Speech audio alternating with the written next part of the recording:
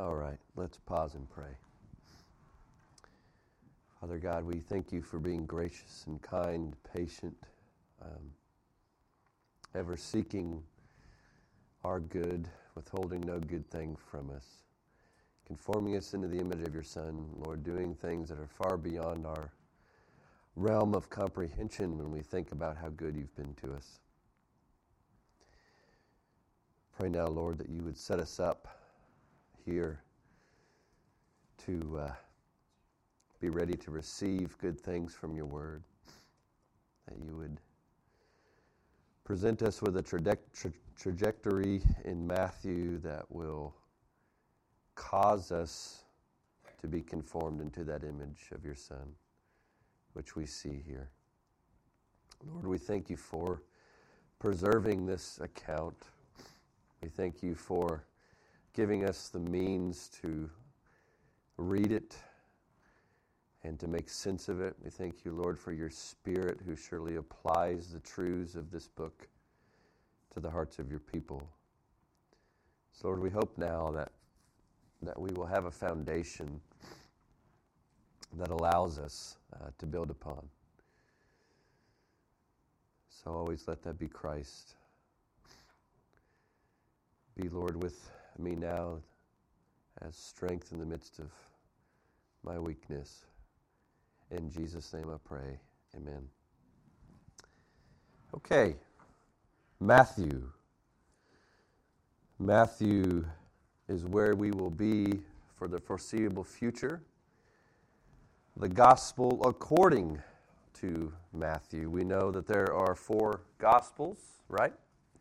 I'll have you know, by the way, that when I first was converted and then shortly after called to the ministry and showed up at seminary, I didn't have any clue what the 4 gospels were. It might have been even a question on a quiz that I had, and I didn't know what to say. But I will bring you comfort that I do now know what they are. And I do find and have found that I've spent most of my time with Matthew as far as the Gospels go. And I love Matthew in a different way than the rest of the Gospels. Not that they don't all give us vantage points and viewpoints of Jesus' life and teaching and example, but Matthew does some amazing things that I love. Matthew connects all of Scripture, Old and New Testament, in a way that no other gospel writer does. And that probably stems from the fact that Matthew is a Jew. Even though he was a Jew who was outcast, he wasn't allowed to worship in the synagogue because of what his role was in society. We'll get into that in a little bit. But each gospel writer does have that vantage point. Each gospel writer does have that in which they are trying to proclaim to their readers. They have an audience, they have a background, they have an experience with the risen Lord and his apostles, or they may even be apostles themselves. And they have, by the Holy Spirit, been tasked with recording the good news according to them. Now, that doesn't mean that this is only according to them, or this is how the only way that they saw it, or this is truth as far as they know. No, this is just them giving us the gospel, the truth, from their specific personality and existence. And for some reason, I find that Matthew is my most beloved gospel. One of the reasons that I really love Matthew is because of Matthew. Matthew is presented as such a humble figure in the life of Christ. Even in his own gospel, we don't hear about him except for in chapter 9 and a listing of the 12. He doesn't go out of his way to really detail even his own call. It's very simple. It's very short. It's very matter of fact. And that's kind of rare for Matthew. He explains things. He goes into detail on some stuff. And yet when it comes to him being presented in this gospel, it's very short. And I like that. I like that because this is about the good news of Jesus Christ, and it's not about Matthew. He gets it, right? And I would argue that we wouldn't have this gospel if he didn't get it, obviously. But he gets it. Another reason that I like Matthew so much is because of who he was. You know, he understands how much he was forgiven. He understands that technically he's not supposed to be on the inside of things. He's not supposed to be allowed into the worship of our Lord. And so, kind of he who is forgiven much loves much, I think that's Matthew. I think he loves the Lord in such an amazing, humble, quiet, unique way. So first of all, let's talk about who Matthew is, right? We know he's a Jew. The other gospel writers list him as Levi, right? That's his Jewish name. But we see in this gospel that he's Matthew, okay? So being a Jew and being what Matthew was, a tax collector, is a really difficult space to exist in. Because Rome occupies all of Palestine at this point in time. And by their occupation, they pay for their occupation through collecting taxes from the citizens of those areas that they occupy. And one way they do this, or the main way they do this, is they set up tax collection booths that are bought and inhabited by citizens of the area. And so as the Jewish people see Israel as their land, right? They're a nation. It's theirs. They're not supposed to have any other occupying nation over them. They are Israel. Certainly as Rome has come in and conquered and occupied them, they don't want anything to do with paying for that occupation. And in fact, you see throughout the Gospels that most of what they're looking for is freedom from Roman rule and not freedom from the sin that rules over them. So if you have a brother Jew who is working for that oppressive force, do you think he's well liked by all Jews? No. In all the Gospels and throughout the New Testament, we see that these guys are listed with prostitutes and all manner of sinners. They are the lowest of the low. They're wealthy, which is part of the reason that people hate them. Because they have become wealthy off collecting more tax than they need to from their fellow Jews. Rome gives them a quota to hit, a certain amount of tax that they need to send to the Roman government, and anything they collect over that is theirs. And they have the Roman military behind them to be able to kind of be the muscle in collecting those taxes. Now, there's two forms of tax collectors. They're called little mokes and big mokes. Zacchaeus was a big moke. Imagine like a fast food franchise, right? Like a bunch of Chick-fil-A's. Well, Zacchaeus owned like a bunch of Chick-fil-A's, and Matthew would be the one who like runs a Chick-fil-A. Okay? So Matthew, but he's still wealthy. He's still getting more than he needs to collect from his one booth. And he would have somebody over him that oversaw a bunch of different booths like Zacchaeus. So this is Levi. This is what he's doing. So not only is he doing that, but because he's doing that, his fellow Jews would not allow him to enter the synagogue. So he's a Jew. He's outcast. He's kind of selling himself out for the Roman government, right? And he's not allowed to go to synagogue. So who would his friends be? They're not going to be fellow Jews. They're probably not even going to be the Roman centurion and guard. They're going to be other sinners.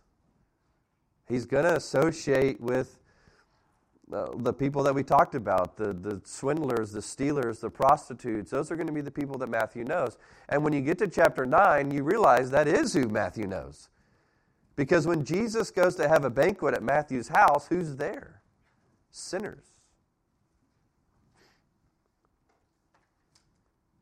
So that tells you a little bit about where Matthew is when Jesus finds him. Now, what it doesn't tell us is how is Matthew ready to drop everything and follow when Jesus calls?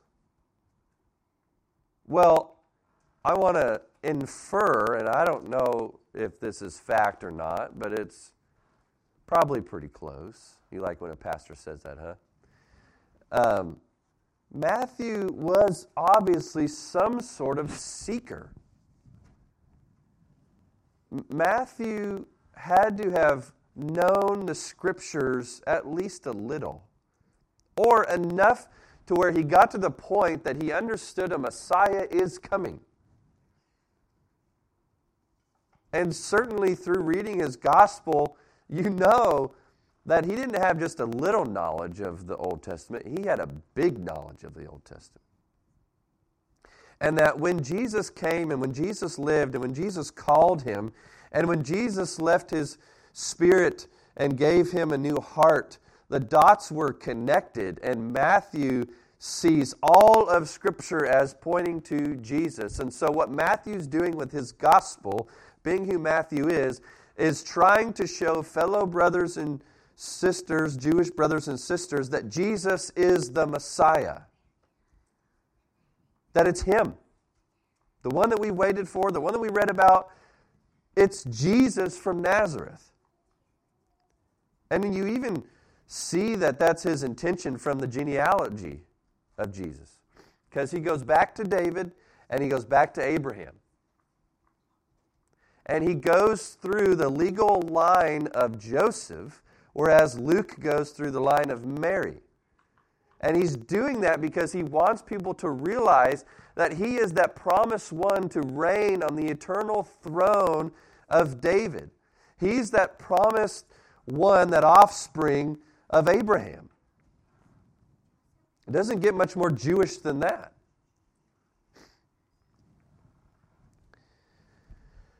As far as the rest of Matthew's life after his conversion, after the writing of his gospel, church history records that he was probably an evangelist to Ethiopia, and that there's some monuments and markers there to this day in his honor. He probably died sometime after the destruction of the temple in AD 70. Of course, we can't be sure when. And church history states that he was either burned at the stake or, listen to this, nailed to the ground and beheaded. These guys gave their lives in such horrific ways. They died happily for this gospel that they saw, that they heard, and that they recorded, that we may hear the same thing. The early church also unanimously attributes this gospel to Matthew as the one who wrote it. Those of his disciples in Ethiopia passed it to early church fathers with the unanimous attestation to being Matthew's writing.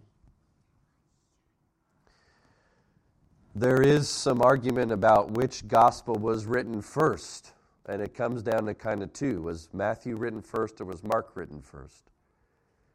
Sometimes it seems like a pointless discussion, but the discussion happens because it makes people wonder, did Matthew have Mark's gospel to remind him of certain things and to expand on them, or did it happen the other way around? I argue that Matthew wrote first. Matthew was an apostle. Matthew was an eyewitness of Jesus. Matthew had these things in his mind and his heart.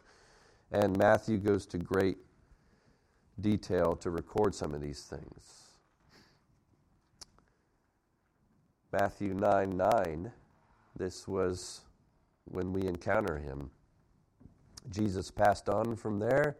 He saw a man called Matthew sitting at the tax booth, and he said to him, "Follow me."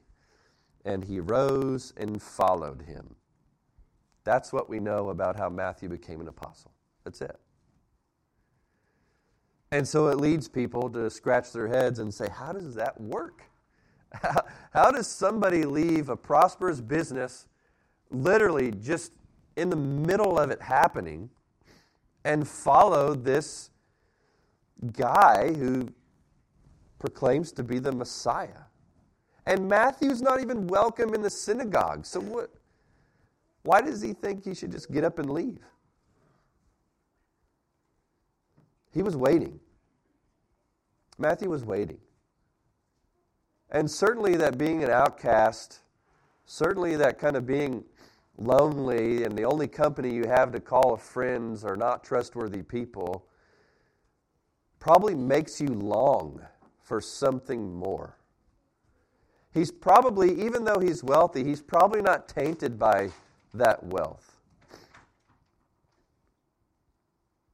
He's hoping. And in the effective call of God on his life, when those words are spoken, Matthew understands that his shepherd is calling his sheep. And despite whether he's worthy or not, he's not worthy. None of us are. When Jesus says, "Follow me," he is Lord, he is Messiah. Therefore, whether I'm worthy or not, I'm going. Therefore, whatever it costs me, I'm going. This is what I love about Matthew. He rose and followed him. Period. And this is kind of a springboard for what this gospel is. This is a discipleship gospel. The things that Matthew is recording is asking people to follow Jesus as the promised one who has come. And if he's the promised one, then what he says we must follow. That's what he's presenting to us in this whole gospel. If you make it through all of Matthew without being conformed to the image of Christ, then the Spirit of Christ is not in you. Because that's what he's doing.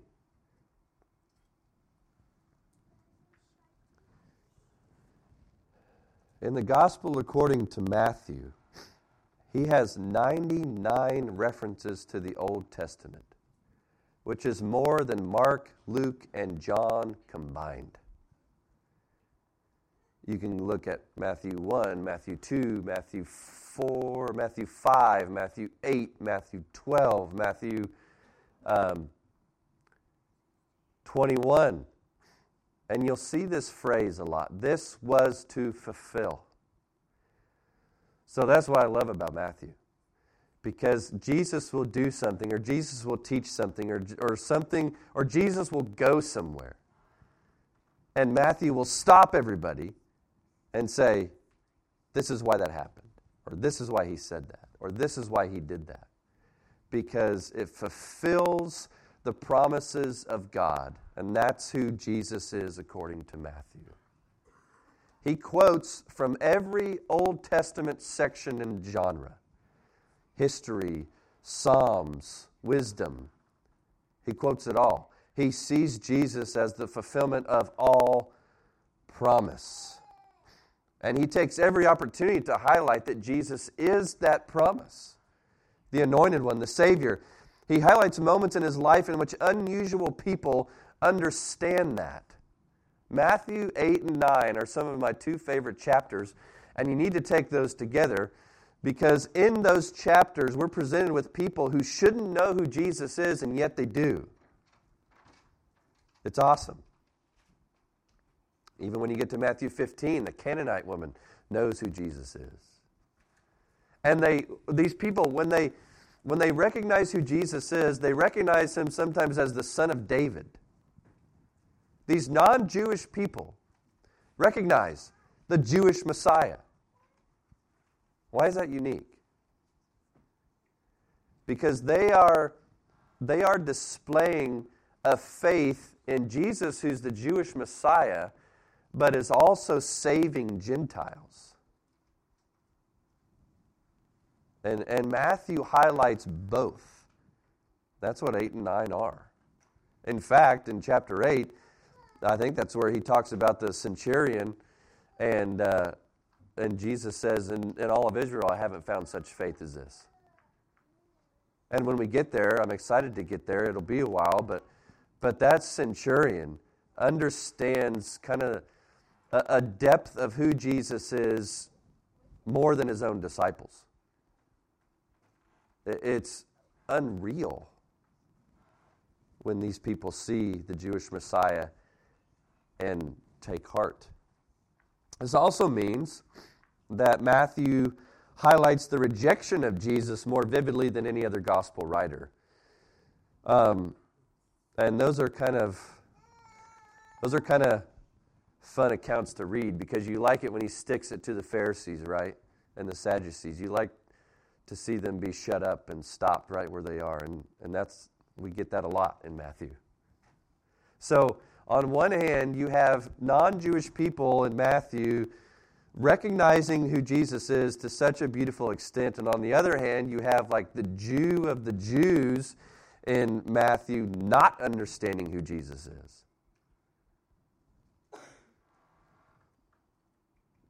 But that kind of further serves Matthew's purpose, to reveal to Israel that you have rejected your own Messiah. Therefore, weep, mourn. You need him. If you're able to reject your own Messiah, this says a lot of bad things about you, right? About your heart. You guys are looking for him. And he's using his gospel to show you 99 times, look, this is who he is. This is what he fulfilled. This is what he did. From where he was born, to how he was born, to whom he was born.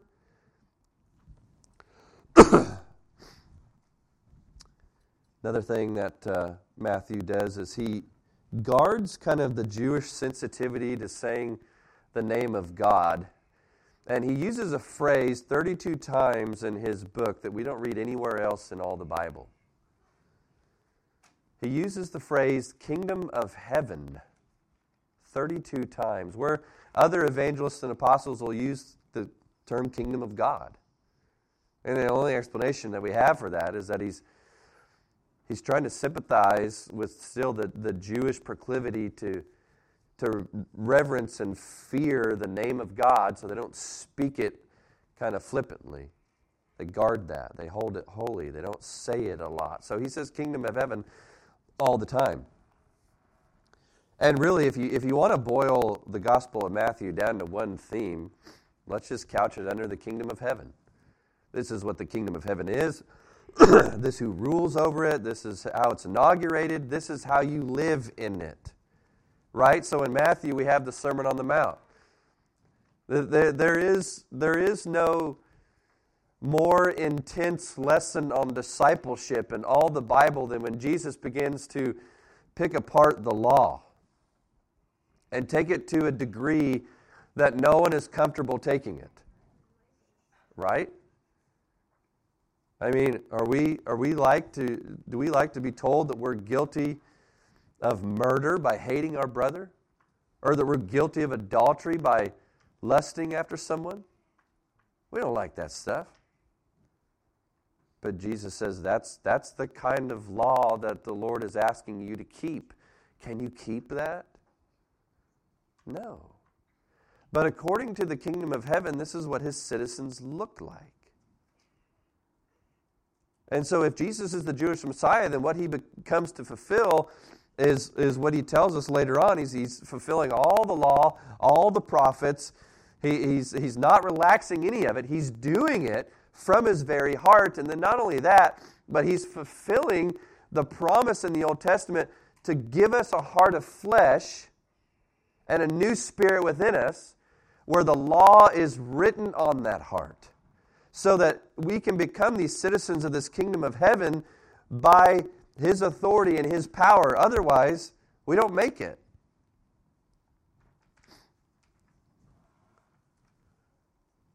Another interesting thing about Matthew, and this is not what Luke does. Luke is, more of a historian. He's a doctor. He's methodical. He kind of goes chronologically in a way. But Matthew doesn't do that. Matthew has a purpose for writing what he's writing. And the main goal is revelation of Jesus as Messiah, and then discipleship under His lordship. And so he arranges things in order to teach us something. It's not about being in order. It's not about taking this chronological walk through Jesus' life and ministry here on earth. It's about presenting us with the material in a way that we will understand something greater.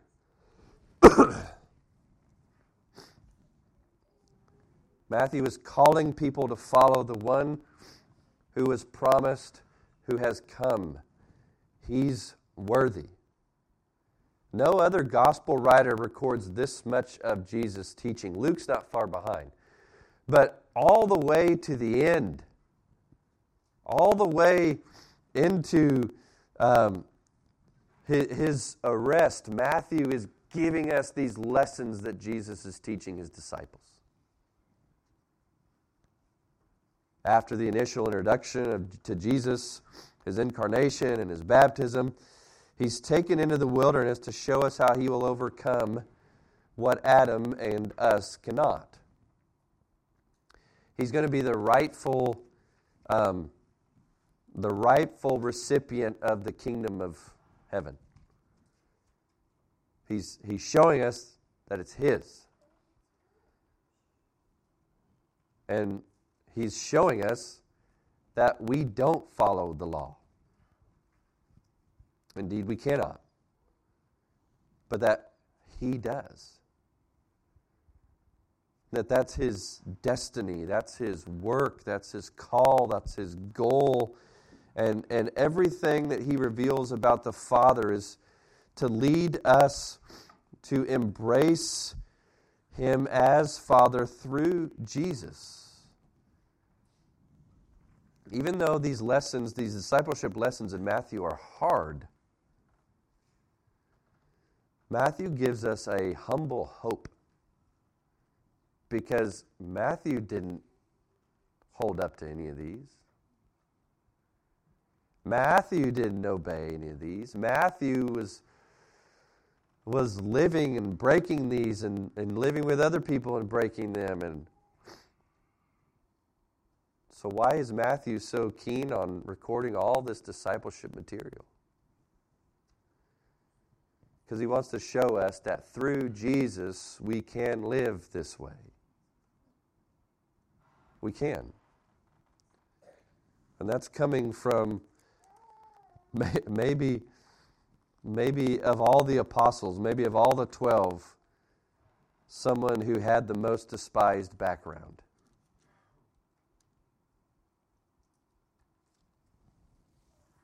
So in order to enjoy and get the most out of Matthew, you need to be comfortable going back to your Old Testament.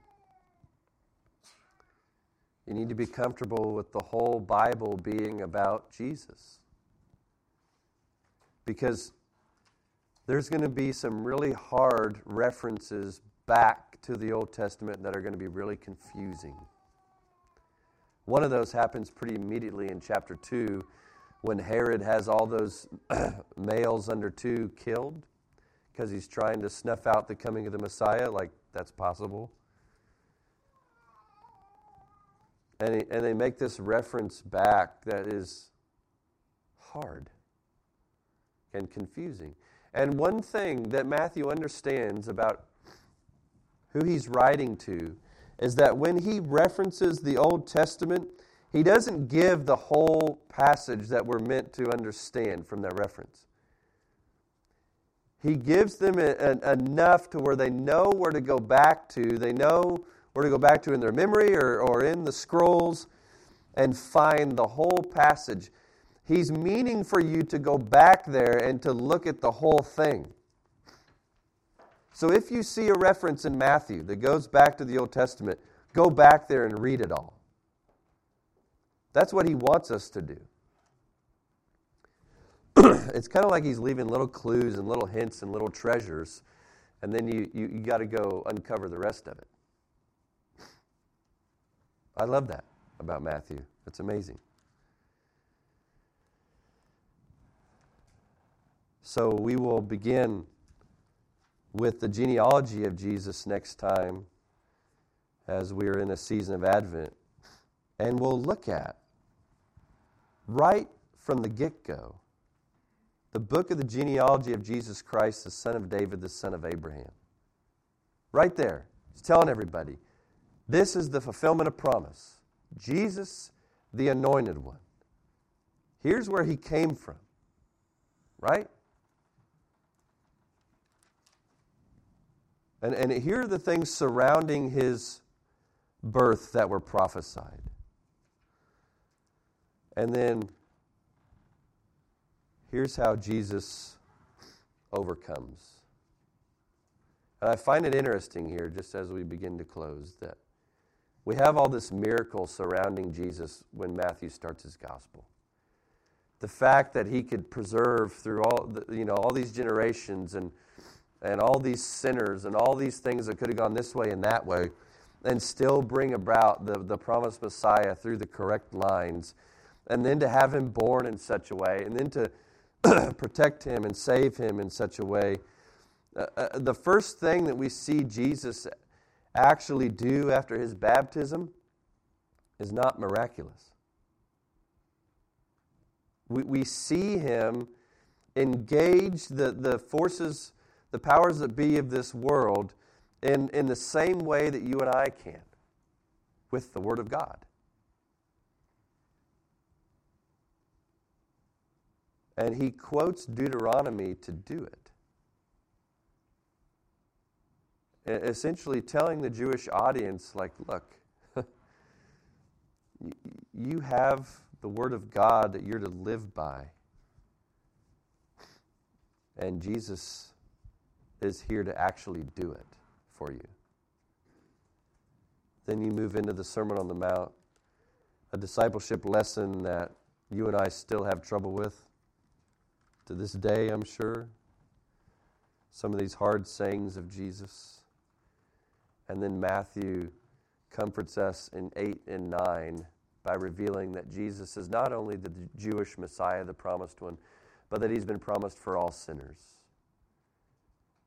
Matthew, maybe along with Paul, can say he's chief of sinners in that group of brothers. But one thing that Matthew is more apt to say is that Jesus is the Messiah. And that means a lot more than me being a sinner. So I'm so excited to get into this with you. I pray for you as we get started, and I understand that, I'm expecting that we will not be the same after we get through this book. My goal is to look into the life and the words of Jesus in the Gospels every 5 years, and we've hit year 5 of my time with you. And as the Lord would have it and be willing, we get to look at Matthew and enjoy it together. And so I pray that you would begin a constant and consistent engagement with Matthew, that you would read and read and read through and read through. I pray that you would take notes. I pray that you would write down questions. I pray that you would be conformed to the image of Jesus through his word in Matthew.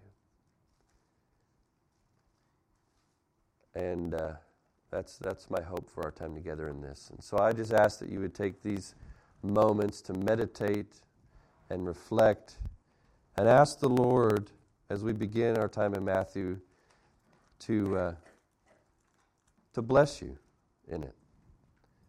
And then we'll stand and sing together.